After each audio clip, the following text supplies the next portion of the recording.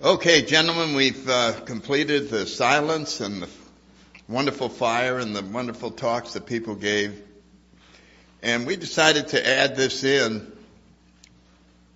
Is that about right?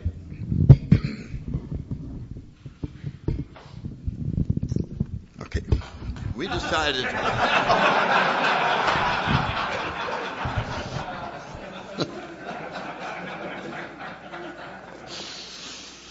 We decided to add in some sharing from two people who are here. And I don't know how we select them. It seems to just appear, or it just happens.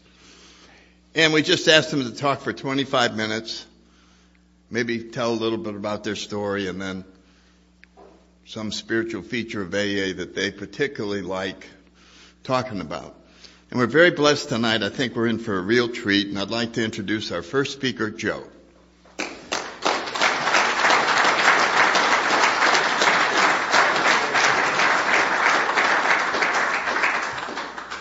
Thanks, Sandy. Hey, guys. I'm Joe Krogan. I'm an alcoholic. What an honor to be with all of you guys. And it was an honor for Sandy to ask me to do this. And I wanted the honor, I just didn't want to do it. I tried to say no, but he wouldn't take no for an answer. And it really has been an incredible weekend, and I want to thank Sandy and Chris and the whole crew for creating a space where we could have this happen and we could have this kind of experience here together. And I've met some great guys and got to spend some time with some men that we've become friends. And you know, one of the things that I saw happen during that quiet time is, and it didn't happen until right at the end. We were sitting in the dinner, and I looked around the dinner, and nobody was talking. You know, first of all, I noticed there was a peace. I didn't have to be on. No, you know, you just could sit there and enjoy it. There was no pressure to say anything, to strike up a conversation, to be anything. And I looked around, and I could see it in everybody's faces, and then something happened. For me, anyway, I looked and I saw everybody look like kids. Because they weren't talking. We were all kind of... the pressure was off, we're eating, we're enjoying it, and it was a neat experience to kind of see everybody as God's kids for a minute. And I had that experience happen to me briefly when I was in a treatment center. But I'm an alcoholic, man. What can I say? I loved to drink for a lot of years. If you didn't like it, you're in the wrong place. I liked it. I have a 22-year-old son, and I think he has some of the tendencies. And I said, here's the first sign. Do you like it more than your friends? And that might be an indication. Do you have a better time? And I did when my drinking, and I'm just like everybody else. I suffered from that little terminal sense of lack. You know, my story, like Sandy says, my story has changed over the years because my perception of what happened to me has changed over the years. I really used to think that my upbringing wasn't all that great, and when in fact it really wasn't bad at all. I mean, I had my mother was a tremendously dedicated woman and worked hard and worked a job and raised kids and sacrificed a lot for us. But I had that condition that absolutely forbid me to appreciate it.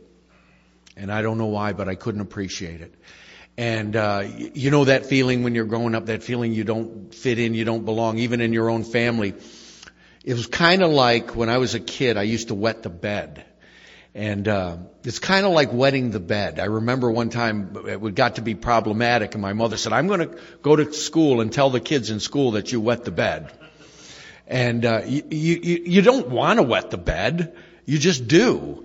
And it's, you know, there's something wrong with you and you don't know what it is, but you can't go to school and go, you know, Richie, I'm having trouble wetting a bed. What do you do about that? You know, just inwardly, and all of a sudden everything goes in after that, and the drama, the acting, you know, came on. But for me, alcohol, like we hear so many people describe, for me, the best thing, it was a spiritual experience. That was my first spiritual awakening. I remember hearing the promises at a meeting, going, hey, That's what happened to me when I drank. You'll have a new attitude, an outlook on life, a new freedom and a new happiness. You will not regret the past nor wish to shut the door on it. Fear of people and economic insecurity will leave you. You will intuitively know how to handle situations used to baffle you. You will suddenly realize that you can do for yourself what you couldn't do before. And that's exactly what happened to me when I drank. And I've said that to people before. I said, if alcohol did for you what it did for me, you'd have drank too. And I pursued it with a vigor. From the very first time I did it, I think I was under the influence and I loved it. They talk about in the book, it says that we lack the kind of defense that keeps us from putting our hand on a hot stove. And it wasn't that, that's kind of misleading because there should be another part to it. For me anyway, it wasn't that I would put my hand, I didn't know the stove was going to be hot again. I could tell myself, it's not going to burn me this time. It's not hot. Let me just check it out. And that's it. We reach out, we want to do it again. And I did it over and over again. Now, I do represent the dummies in this room. I know that none of you guys are dummies, but I represent the dummies in Alcoholics Anonymous because when I first came to Alcoholics Anonymous, my sobriety date is September 12th, 1990. I don't remember a lot about that day. I remember a heck of a lot about September 11th, 1990. On September 11th, I found myself in a Skid Row motel room with my 2-year-old son and his mother. And it was absolutely the worst day of my life. It was a day that, when you wake up after a binge, some of you could probably relate to this experience. After you've gone out on a binge and you wake up and you can mount that defense. You get the defense going, you go, oh God, I'm not going to do that again. That's it. I'm done. I'm straightening my life out. I'm going to go get a job. I'm going to put some food. I'm going to pay the bills. I'm going to be a dad, and go down the list of things that I've given up years and years ago. And that day, something happened. I could not mount a defense. I could not buy into my own lies one more day. And I got up there and I looked in that mirror and I said, so this is how it ends. So you're going to die an alcoholic in the gutter. And, I didn't realize later on, I don't know what your story is. I did not come to Alcoholics Anonymous. I had never been to Alcoholics Anonymous. On September 12th, 1990, was 5 days before my 40th birthday. I never knew anybody in Alcoholics Anonymous. I'd never been to an Alcoholics Anonymous meeting. That's a dummy.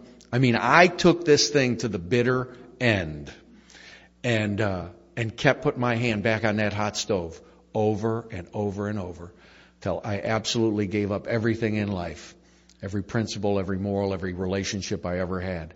But on that day, in the book it talks about Bill when he hit bottom. See, I didn't come here going, all right, that's it. Today's the last day. I'm going to go straighten my life out. I'm going to go to that AA thing. That is not my story. What I surrendered to was to die. On September 11th, 1990, I said, I can't get up anymore and tell myself this lie that I'm going to quit. I'm not going to quit. On September 11th, 1990, I made a decision that I am going to drink till I die, and I will go to any length to do it. Because quitting was killing me. I had an epiphany. I realized my problem was not alcohol and drugs. My problem was lack of. Sobering up was my problem. And I couldn't take it one more time. I could not sober up and face the terror, the suffering, and the humiliation one more time and take a look at my life and what I'd created in 40 years. And that's what Joe did. And that's what alcohol did to me. And that's what I did in my life. I've heard so many great things this weekend, but we talked a little bit about how the hand of God seemed to orchestrate an Alcoholics Anonymous. And I couldn't see, that's the greatest gift I got out of Alcoholics Anonymous and out of good sponsorship and out of the men that went before me and out of listening to guys like Sandy and Jack and a lot of you guys. And I've heard your stories. I've talked to a lot of you guys this weekend and I've heard your stories. I know the miracles that are in the room. The guy sitting next to you, your story is just as impactful. The miracle really happened. When we heard that song, Amazing Grace, that was your song, right? It was personal to every single one of us. It's no less of a miracle in anybody's life. And that's really, but I couldn't see that. See, I had that terminal sense of lack. I was absolutely incapable of feeling any gratitude. But when I came here, and it's only through the AA rearview mirror, when I look back, and through sponsorship, I got to be able to look back. But when I look back, I can say, wow. You know, that day in the Mayflower Hotel when Bill was pacing in the lobby? Come on, think about it. If you were in that position and you wanted a drink, would you make the phone call? Our lives hung in the balance. And he's thinking about drinking. I remember when you told me that when I got here. You know, call me before you drink. Why would I call you? If I want a drink, you're going to try and talk me out of it. I thought that was the stupidest thing I'd ever heard. By the way, don't tell newcomers that. And it really was. What happened, though, on September 11th, 1990, is I made that decision and I surrendered to die. And I said, I'm going to quit quitting. That's what I did. I said, I'm going to quit quitting. Because it's trying to quit and falling down again, touching it, it's killing me. So I surrendered. And I didn't know when it was going to happen. And Bill says it in his story on page 8. He says, so I was to join the endless procession of sots that went on before me. Alcohol was my master. I'd met my match. I know that feeling. And that's what happened to me. I did not. Now, that was the last day I had a drink. You go figure that. I don't know how that happened, but it did. A series of events. I'm in a motel room, in a Skid Row motel room, and there was a knock on the door that night. And that knock on the door, now at this stage of your drinking, guys, you don't open the door. You don't answer the telephone. Publishers Clearinghouse is not out there with a big check. There's no good news on the other end. And at that point, but something happened. You know what? For the first time in my life, I was free. Because I'd been honest with me. I surrendered to what I was. I was an alcoholic. And I was going to die of this disease. I had no more fear. I opened the door that night. Everything just fell into sequence. Of course, I didn't have a lot to do with it. And I opened the door, and in walked my brother, who I hadn't seen in a couple years because I owed him money. My motto in those days used to be, if I know you, I owe you.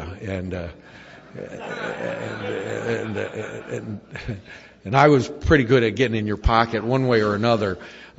Scheming to defraud, right? Talked to a couple attorneys. That was my charge, by the way. You know, seemed to fit perfect, right? He said, that describes our life. Scheming to defraud. We've been doing that our whole life. And anyway, I opened the door and my brother came in. And he took a look at the scene, and it was horrific. My little boy was in filthy diapers, and he had a bottle that it used to have milk in it at one time, but it was cloudy. It was water, and it was watered down. And I was absolutely incapable of being a dad and being responsible in any way. And I wanted to, and I loved that little boy. I was at his birth. I cried. I held him, made all the promises. I said, I'm going to be the greatest father in the world. And I walked out of that room, out of the maternity ward, and my buddies were in the waiting room, and they said, let's go have a drink, celebrate the birth of your child. And I didn't come back home for 8 days. Don't even know how they got home. See, because when I drink, that's what I do. I drink. I don't do anything else. You guys are the greatest thing that's happened in my life, and men like this. And today I want to be as close to you. Now, it wasn't always like this. Let me tell you, I did not do this thing. If I look back over the 20 years I've been sober, what I see is 2 lines. It's my heels being drug in the sand. I get out of this. I went to the only place. My brother walked in. He says, you know what? You need help. Now, I didn't know about Alcoholics Anonymous, so I didn't know you were there. I wouldn't have known where to find you. But I did know about treatment, and I went to a treatment center. Ended up in a treatment center for indigents, because that's what I was in Miami. And I go there, and it was a 6-month treatment center, and I thought I was brighter than all the rest of the guys. I said, I heard treatment's 28 days. You can't fool me. And they said, no, that's for people with money and insurance. You're going to become a ward of the state. You're going to be in here for 6 months. And I stayed in that place for 6. The guy brought a meeting in, and this is what you do. And this is what I do today. He brought a meeting into that treatment center. That night, he was 28 years old. He had clean clothes. He had creased pants. He had a nice car, full pack of cigarettes, and he had a watch. I said, man, if I get my hands on that watch, I would be gone. But he said a couple things that night And he said the thing we always hear in meetings. He said, you never have to take another drink or drug if you don't want to after tonight. That didn't mean a lot to me. Because you know why? I tried to stop before. I knew that wasn't going to work. I knew when you swing those doors open, sooner or later I'm going to screw up. I've always screwed up. That's what I've done my whole life. But he said something else.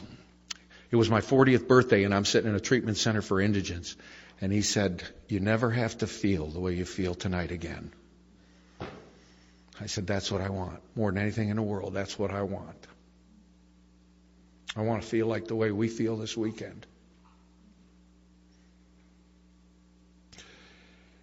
And he said something else. There were 50 of us in that room. He said, you know, if you stay to the end of this, and I don't know why, but he said, if you stay to the end, your life will never be the same. And I hung on to that. And he said, but by the way, there won't be 5 of you left at the end of this 6 months. And he was right. There were 2 of us.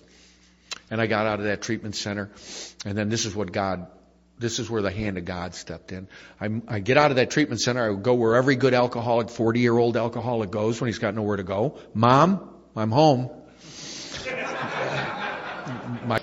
My mom lived in a little trailer not far from here, probably 100 miles away in a mobile home park in Central Florida. It was the elephant burial ground. You got to be 1,000 years old to live in that county. And I used to own a bar on South Beach, you know, and now I'm vanquished to like Lady Lake, Florida.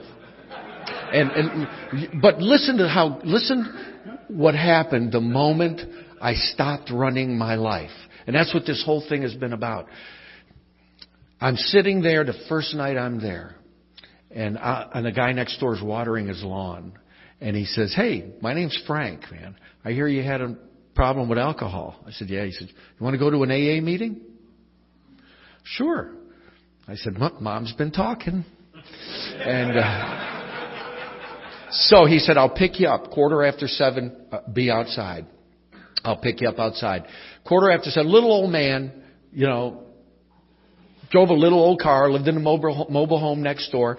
7:15, I looked outside. Now, here's something we don't talk about a lot, but this is what Alcoholics Anonymous truly is. At 7:15, I looked outside. He never beeped the horn. He was sitting out there idling, and I go outside and I jump in the car. And off we go to the meeting. I smoked his cigarettes, burned up his gas. I never offered him a dime.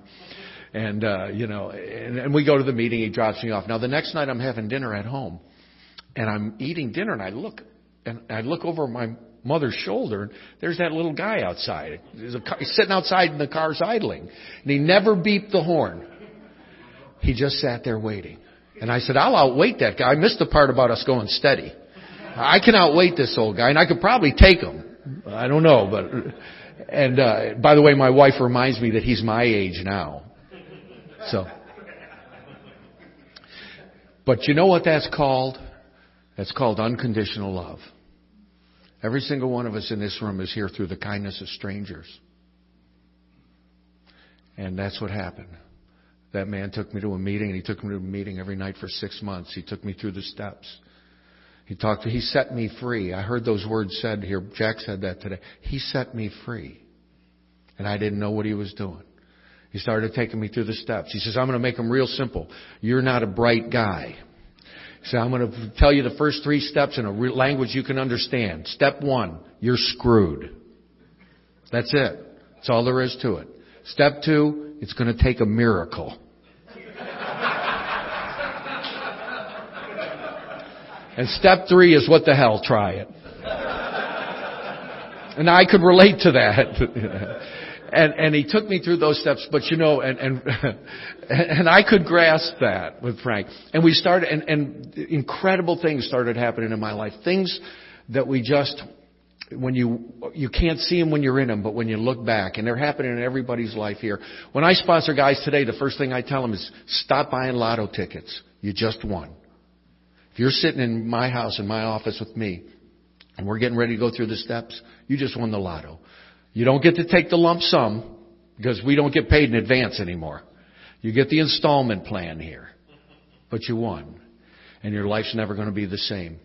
Frank set me free in so many ways, and I didn't know that I was in bondage in so many ways. And we talked about him today, in bondage to me. And I remember when we were going through that second step, I love that part that we talked about this week, and it's probably my favorite line in the whole book. God either is or He isn't. He's either everything or He's nothing. What's your choice to be? And I remember, what's your choice? You mean I do have a choice? The problem is now listen, once you make the choice, then you got to go back and read the first part of that again. See, because it means something different once you made the choice. Because you don't hear the first part. He's everything. That's it. He's either everything or He's nothing. He either is or He isn't. What's your choice to be? See, I lived my life like God wasn't looking for 40 years. It's not that I didn't believe in God. I just didn't think He was looking. And if He was, I kind of thought of God as a guy I owed a lot of money to. I just hope I don't run into Him. You know. And that's the way I thought about God. So today, and Frank, we started going through those steps, and I remember this was a neat part of step 2, and this is when I knew you guys had something special going on here. I went to work at a car dealership. I used to sell cars back in those days. Through the grace of God and the fellowship of Alcoholics Anonymous, I have not found it necessary to sell a car today. I am a recovering car salesman too, but I went to work and selling cars, and I remember my manager was a guy that I used to know back in West Palm, and we drink together. So I did the thing that a lot of newcomers do. I went out with him a couple nights just to listen to the music. You know, I want to get close to the edge. I don't want to fall in. I just want to get close. Frank told me it wasn't a good idea. So I come to work, and we go out one night, and we're in Orlando, 50 miles away, and he's drunk as can be, and I'm starting to get panicky. I know the ice is getting thin. And I don't know. I imagine this is what happened to Bill in that hotel lobby. I knew I was scared. I said, I got to get out of here. Now, he's drunk, and he's not going to take me home. He's obnoxious. He's belligerent. We almost got in a fight. This is my boss. And I need this money. You don't understand. I got felonies. I got child support. I need this job. I'm living with Mom, for God's sake. And I call a taxi and take a taxi all the way back home, 50 miles away. And when I got home the next day, I go show up for work. And now, you know how we're a little bit embarrassed after we've acted out. And well, that's how he was that night. And I get a call to the office. Joe Krogan, come to the office. So I go to the office, and I'm sitting there. He goes, have a seat. He said, let me ask you a question. You go to those AA meetings, don't you? I said, yeah. He said, tell me the truth. Do you talk about me there? Now, I didn't then. I do now. Right? And so I walk out of the room. I go, oh, God, I'm screwed. I need this. This is what we've been talking about this entire weekend. I go back and I'm out of ideas. Believe me, I used to sit in meetings and go, these old guys are lucky I'm desperate or I wouldn't be here. I didn't know what AA was. I didn't know anything. I am oblivious. I'm Mr. Magoo. So I go back and I call Frank. It's the only thing I know to do. Frank, I'm screwed, man. I'm not long for this job. What am I? I tell him what happened. He said, this is an incredible opportunity. Your whole life, you've been believing in the problem. We're going to try and believe in the solution. This was right after he told me, what's your choice? I said, so what's your choice?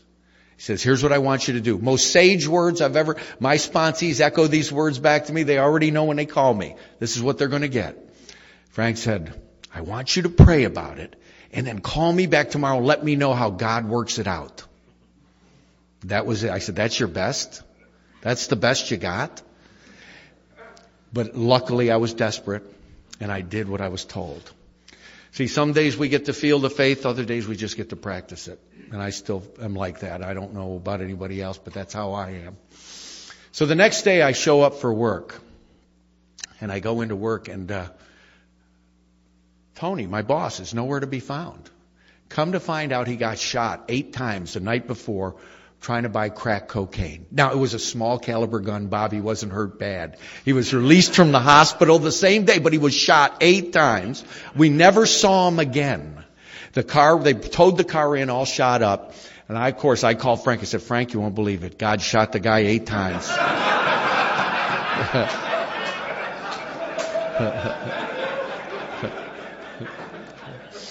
And, but you see, Frank had a chance to set me free from me. When we were getting into the steps and we talk about God, and he'd say, listen, you don't have to believe in God, but you do have to start living like you believe in God. He said, then let's see what happens.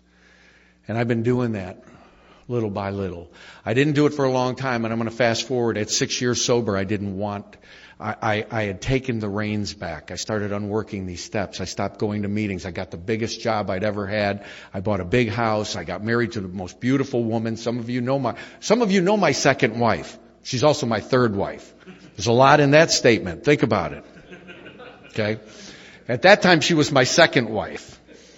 But she divorced me. I'm working 14 hours a day, 7 days a week, and she divorced me. Look what I've done for you.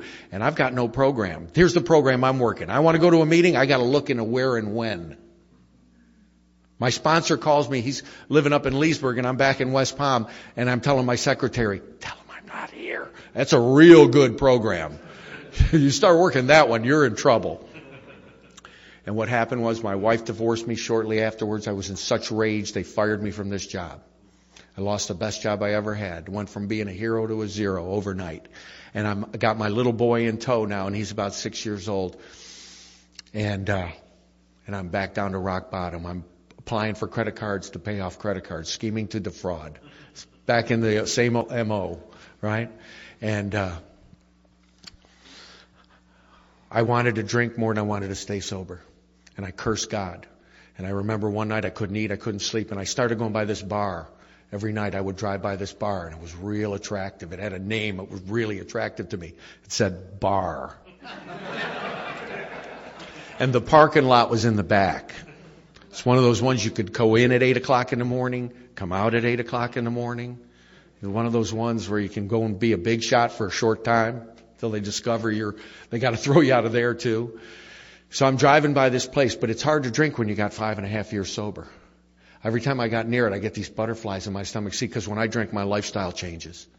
There's no pretense. There's no illusion that I'm going to be drinking out of stemmed glassware at the piano bar. I know what's going to happen to me. And on the 7th day, I finally get mad, and my little boy's asleep, and I drive to that bar. And I'm at a traffic light. True story. I'm at a traffic light a block away from the bar. I can see it. And I got the butterflies. And I look over, and there's a broken down van. And the hood's up on the van. It's nighttime. And I could just read the license plate of that van. And it said, "Have you prayed today?" And I could hear Frank's voice. "What the hell? Try it."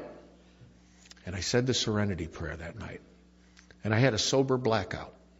I don't know how I got to where I got, but I went to a meeting of alcoholics. I ended up at a meeting of Alcoholics Anonymous instead of that bar. And it was a meeting I'd been to one time a year earlier, and it was on the other side of town. And I walked in the back of the room, and it was just like this.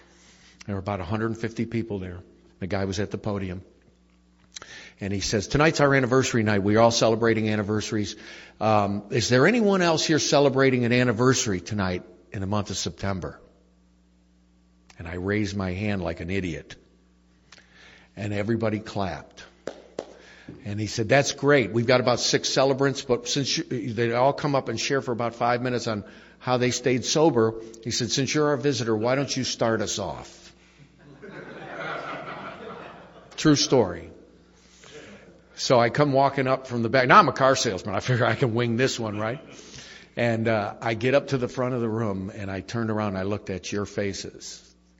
And I couldn't lie anymore. I started to cry. I started to weep, actually. And I mean, just absolutely, I said, "I can't do this anymore. I'm lost. And I need help." And the kindness of strangers one more time. And these guys, and I couldn't speak anymore. And these guys came and rushed me off stage because the treatment center had all these newcomers in the front row. And they're going, "That's not how you are at 6 years. He's just humble." And they ushered me off that stage, and then they came to me and they said, "We're going to show you one more time." I didn't know these guys. They came pick me up at 8 o'clock in the morning. They stuck with me till 11:30 that night the next day. I think we hit 3 meetings. They said, "We're going to get you back, but we're going to show you what we did. We're going to show you what we do." They got me going to prisons and detoxes and treatment centers. One of the guys took me back through the steps again. I started taking guys through the steps. My life changed. The magic of one alcoholic another is incredible, has saved my life. And I still, to this day, those are my obligations. I ask anybody, those are the things I do. Because all this is really wonderful, but my recovery is in my home. My wife's a sober member of Alcoholics Anonymous. We've got a sober family. My kids have been to AA. They grew up in AA. Now God is blessed. The worst parent in the world with another I got a set of twin boys that are 12 years old now. And my other son has just got out of the Coast Guard. He's 22 years old. And he just got out, so he's going to go back to college. And my life is absolutely incredible. My recovery is what I do for a living. My job is what I do to support my livelihood. There's nothing more important in my life. I absolutely love being around you guys, and I love being around Alcoholics Anonymous. Whatever happens is great. And I'm such a privilege to be with you guys, and thank you for the honor of sharing Sandy and being here this weekend. Thank you.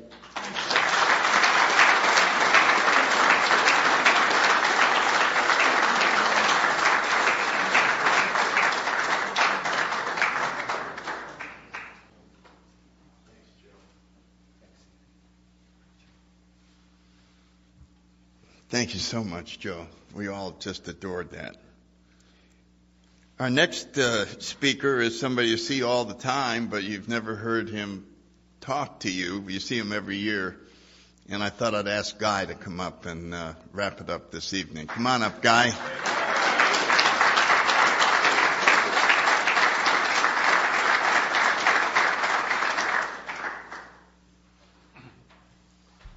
Thanks, Sandy. I'll take it from here. I just noticed everybody's smiling. I mean, maybe I haven't been looking before, but I have never seen such legitimate smiles in my life where everybody's like, they know that they're with the best teacher, and they're here with the best seekers in the right place at the right time. And the new people, I really welcome you, and you have hit the jackpot. And the people that keep coming back, we know why we keep coming back.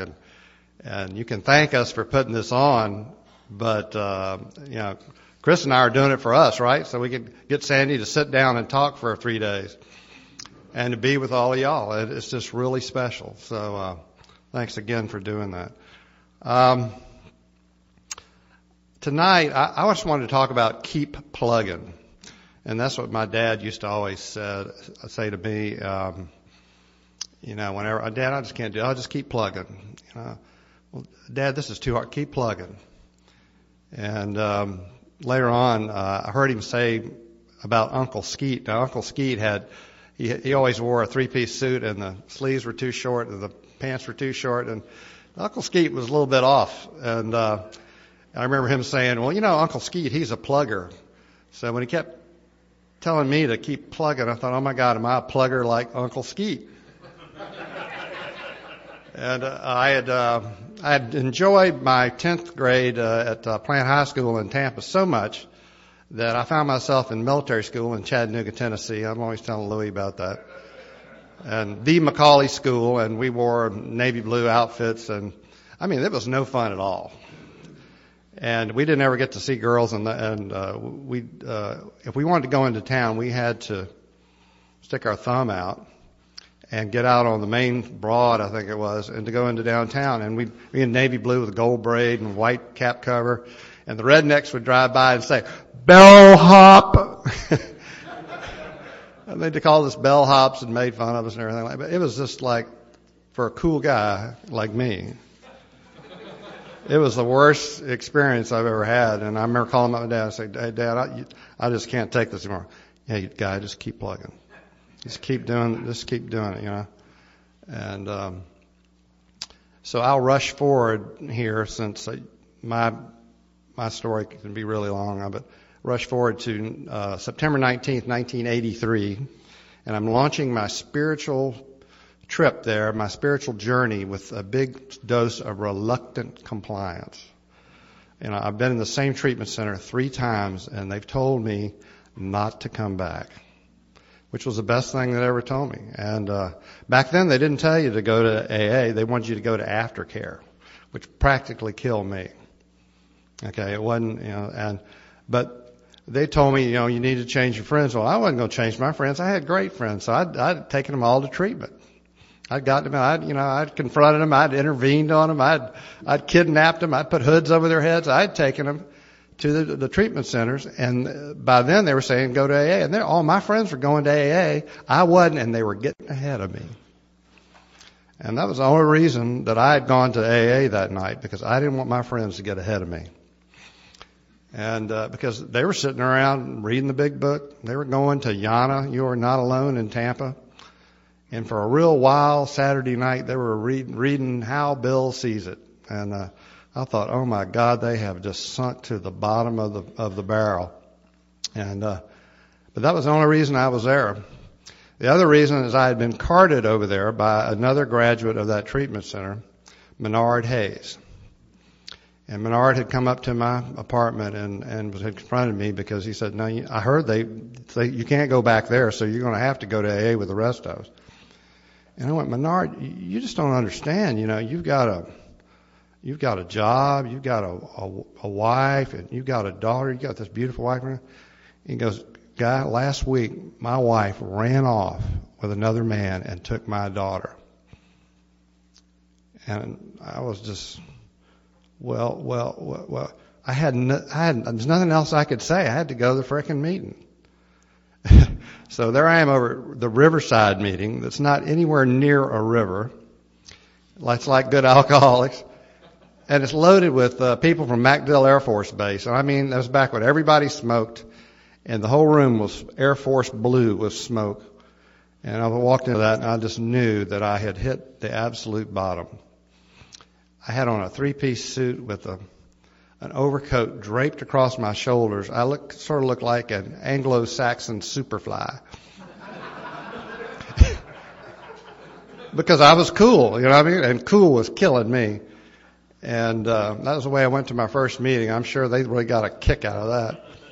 And I went to meetings there for 3 years, every Wednesday night, and that was the extent of my program. I went to one meeting. I had no sponsor, I had no sponsees. I didn't know that there was a fellowship and a program.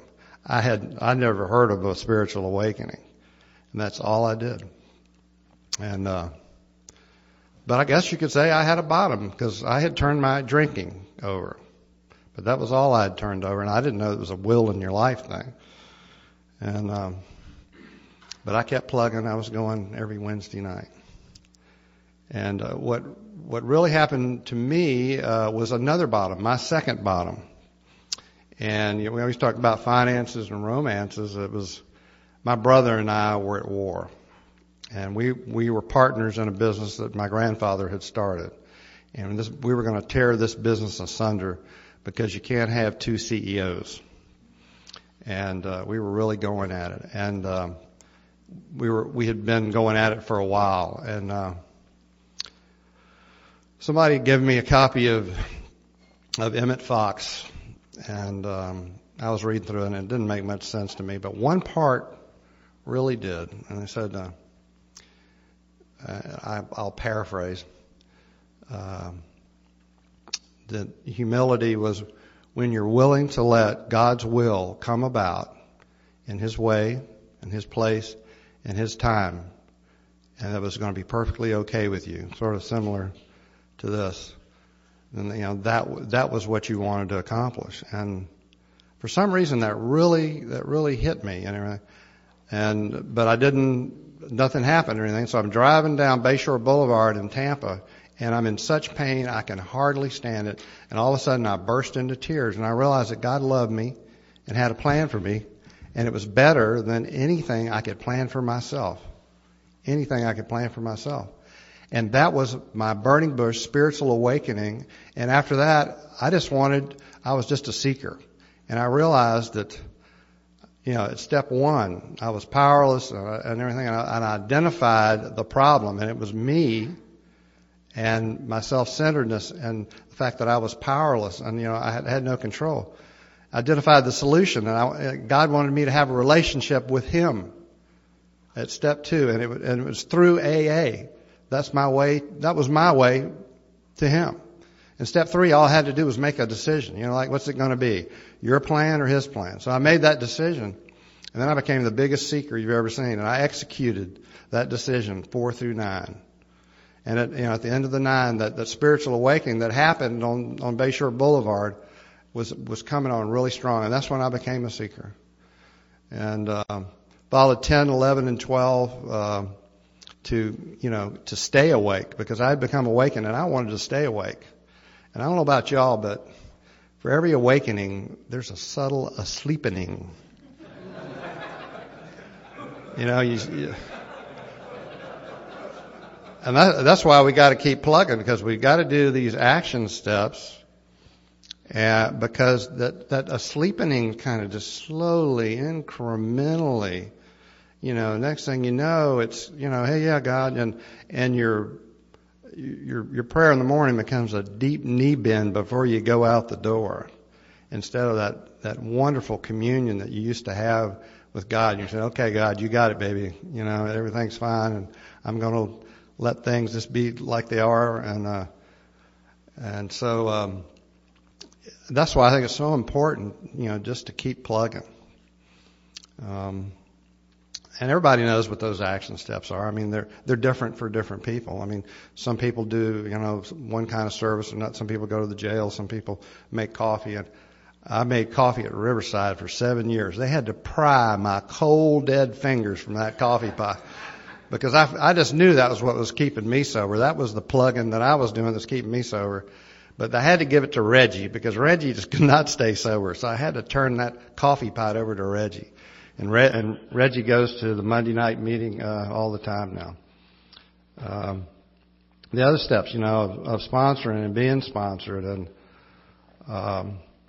like I said, Chris is my sponsor. He calls me exactly at the time to ask me something when I really need some help.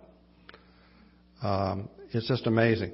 When I had really worked myself and had gotten in 2009 after all this financial crisis and everything, and my sponsor was ill, and I called Chris and I said, hey, we're going to flip it over here. You got to listen to my fifth here. We got to do a fifth with you, buddy. So it's just amazing. Now I wouldn't have that if I didn't have an active relationship with somebody, and it's because we just got to keep plugging and helping these new guys, and helping people who are not even in the program. I mean, I feel so sorry for these people that aren't alcoholics. So I start talking to them, and they get really interested, and I go, do you have a drinking problem? Oh, no. I said, even a little one?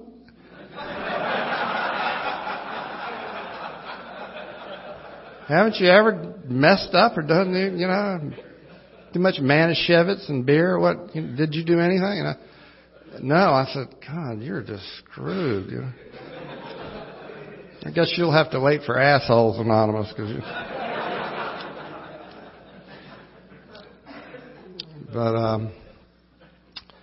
so, I mean, that's what's really helped me, because, when you're doing the action steps and you don't feel like that there's any emergency coming, there's no real crisis or anything, but you're still doing those action steps. It was my sponsor, Fred, who, pointed out to me, if you don't have 3 scheduled AA meetings a week, you're not in the program. He says, and if you're having a problem, you better be going to 5 or 6, but you got to have 3 that people know you're going to be there. And I go, you do? Because I was kind of doing that catch as catch can thing, which means you end up going to 1 or 2 maybe. And the next thing you know, you're in trouble, but you don't know what to do. And so it's all those that keep that asleepening from happening. It's so incremental, and it just slowly creeps up on us. And if we keep plugging and doing these action steps, and I've been doing them ever since then. It was September 19th, 1983. And you can always see me on Monday night. I'm going to be, at Bayshore. Wednesday, I'm going to be at the Riverside group, which has now moved to the Bay. And Saturday morning, I'm going to be there at 10:30. Those are the ones I'm for sure going to be at. And I just know that, there's other ones that are going to happen, but those 3, I'm going to be there for sure. And I'm going to be talking to the 10 guys I sponsor, and hopefully they're going to be talking to me. And it's all those action steps. They work. They build up, and they give us some It's like a flu shot, you know. It builds up a little immunity there to that first moment of insanity before the first think. And you know what the thinking is. You know what I mean? It's when you have conscious contact with your ego. Okay? And it's self-talk. And the self-talk, the two biggest self-defeating emotions, anger and fear. And anger is always has a should in it. Alcoholic thinking plus a should. Egocentric thinking with a should. He shouldn't have said that. She shouldn't have done that. The bank shouldn't have done that. You know, the car dealership should have found that. And that's His Majesty the baby. Yeah, it's in all of us, and especially in me, demanding that everything be the way I want it to be. You know, I'm sitting there having this spiritual moment. I come out, and Dave writes me a little note that says, they're not going to let us have the fire we want to have. Well, being a spiritual giant, I went, those some bitches, I'm going to give you. And I went, wait a minute, there I go. Just let everything be as it is. It's all going to work out. And besides, we got Dave on it. Who would you want on your side other than Black Ops Dave to handle a fire, you know? So it's just amazing how quick that self-talk comes on you. Fear. What you always hear in your egocentric self-talk is, what if? What if blank happened? It would be awful. And awful isn't like inconvenient. Awful is the black hole of anything. It's your child getting shot up in Iraq, you know, but it's just, you know, we exaggerate the significance of everything.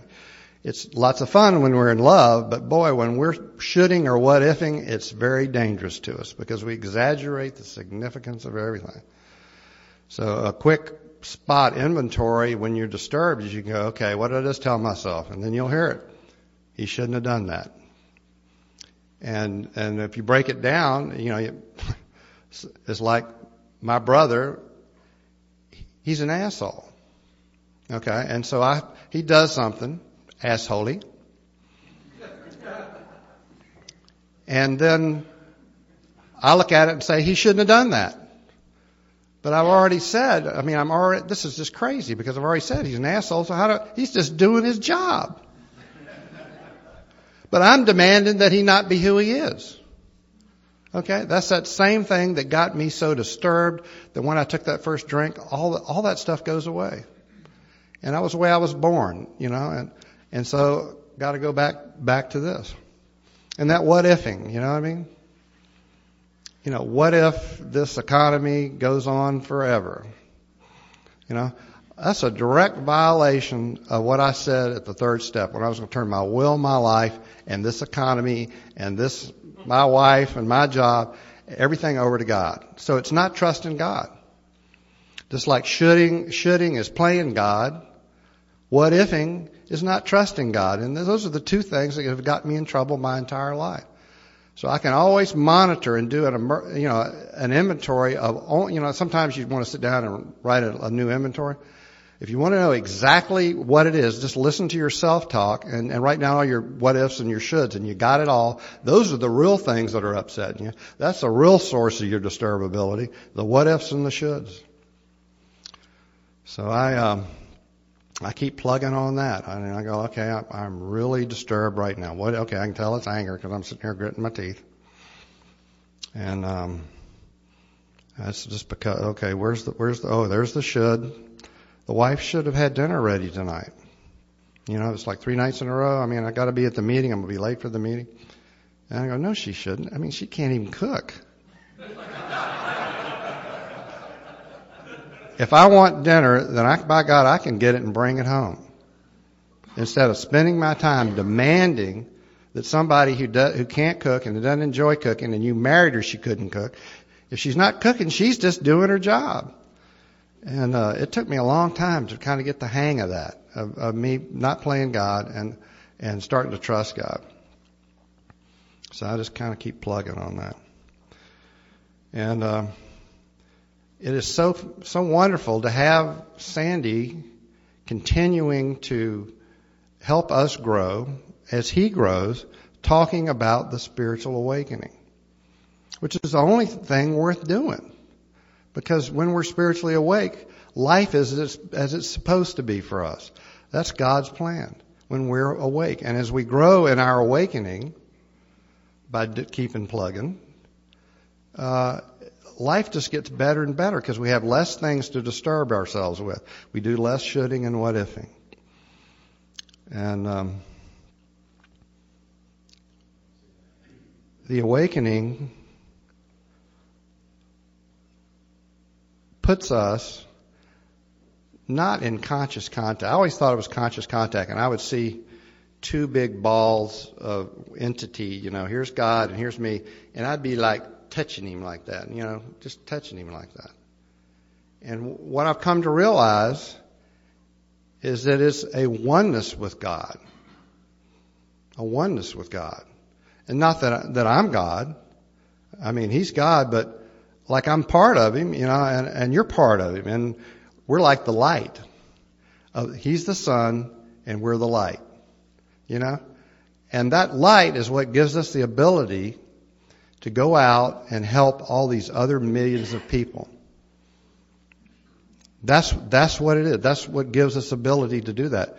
So to me, it's the only thing worth doing is to work on that awakening and that understanding and remembering who God made us. He made us that light. And that's our job, to go out and help those millions of people. So that concludes my report. And if I could just wrap this up with a little prayer. And it's, God, thank you for this good life and this incredible fellowship. And forgive us when we don't love them enough. Amen. Good night.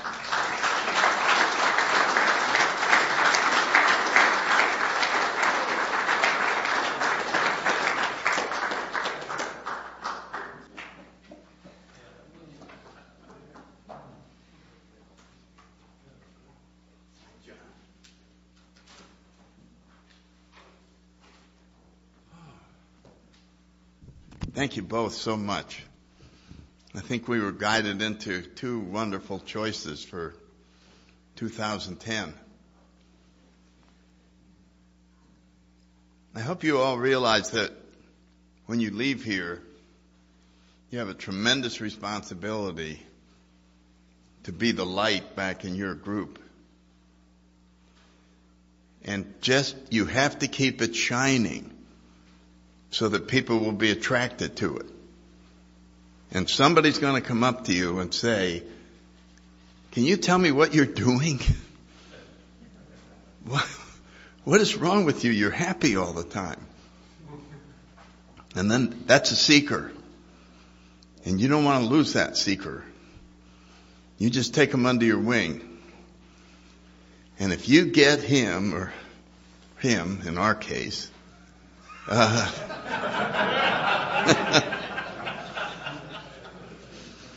if you get him moved 4 or 5 more steps closer, there isn't anything else you can accomplish in life of that magnitude. You could win a Pulitzer Prize, and it wouldn't come close to that. So what we're hoping here is that you refine your own skills and technique to keep this light so that people are going, what is that light? Because don't forget, when Evie came to see Bill, it wasn't what Evie said. It was what he looked like. That Bill couldn't shake it. He just kept looking at him, just going, this is impossible that this radiation is coming out of this person. So I hope that you realize that you were probably chosen to come here. It's random. It just happens. And that's the reason. So that you came here and you polished all the glass around the light, like a lighthouse. And it's going to shine bright, so you got to keep those glass clean. And then we'll just see what happens.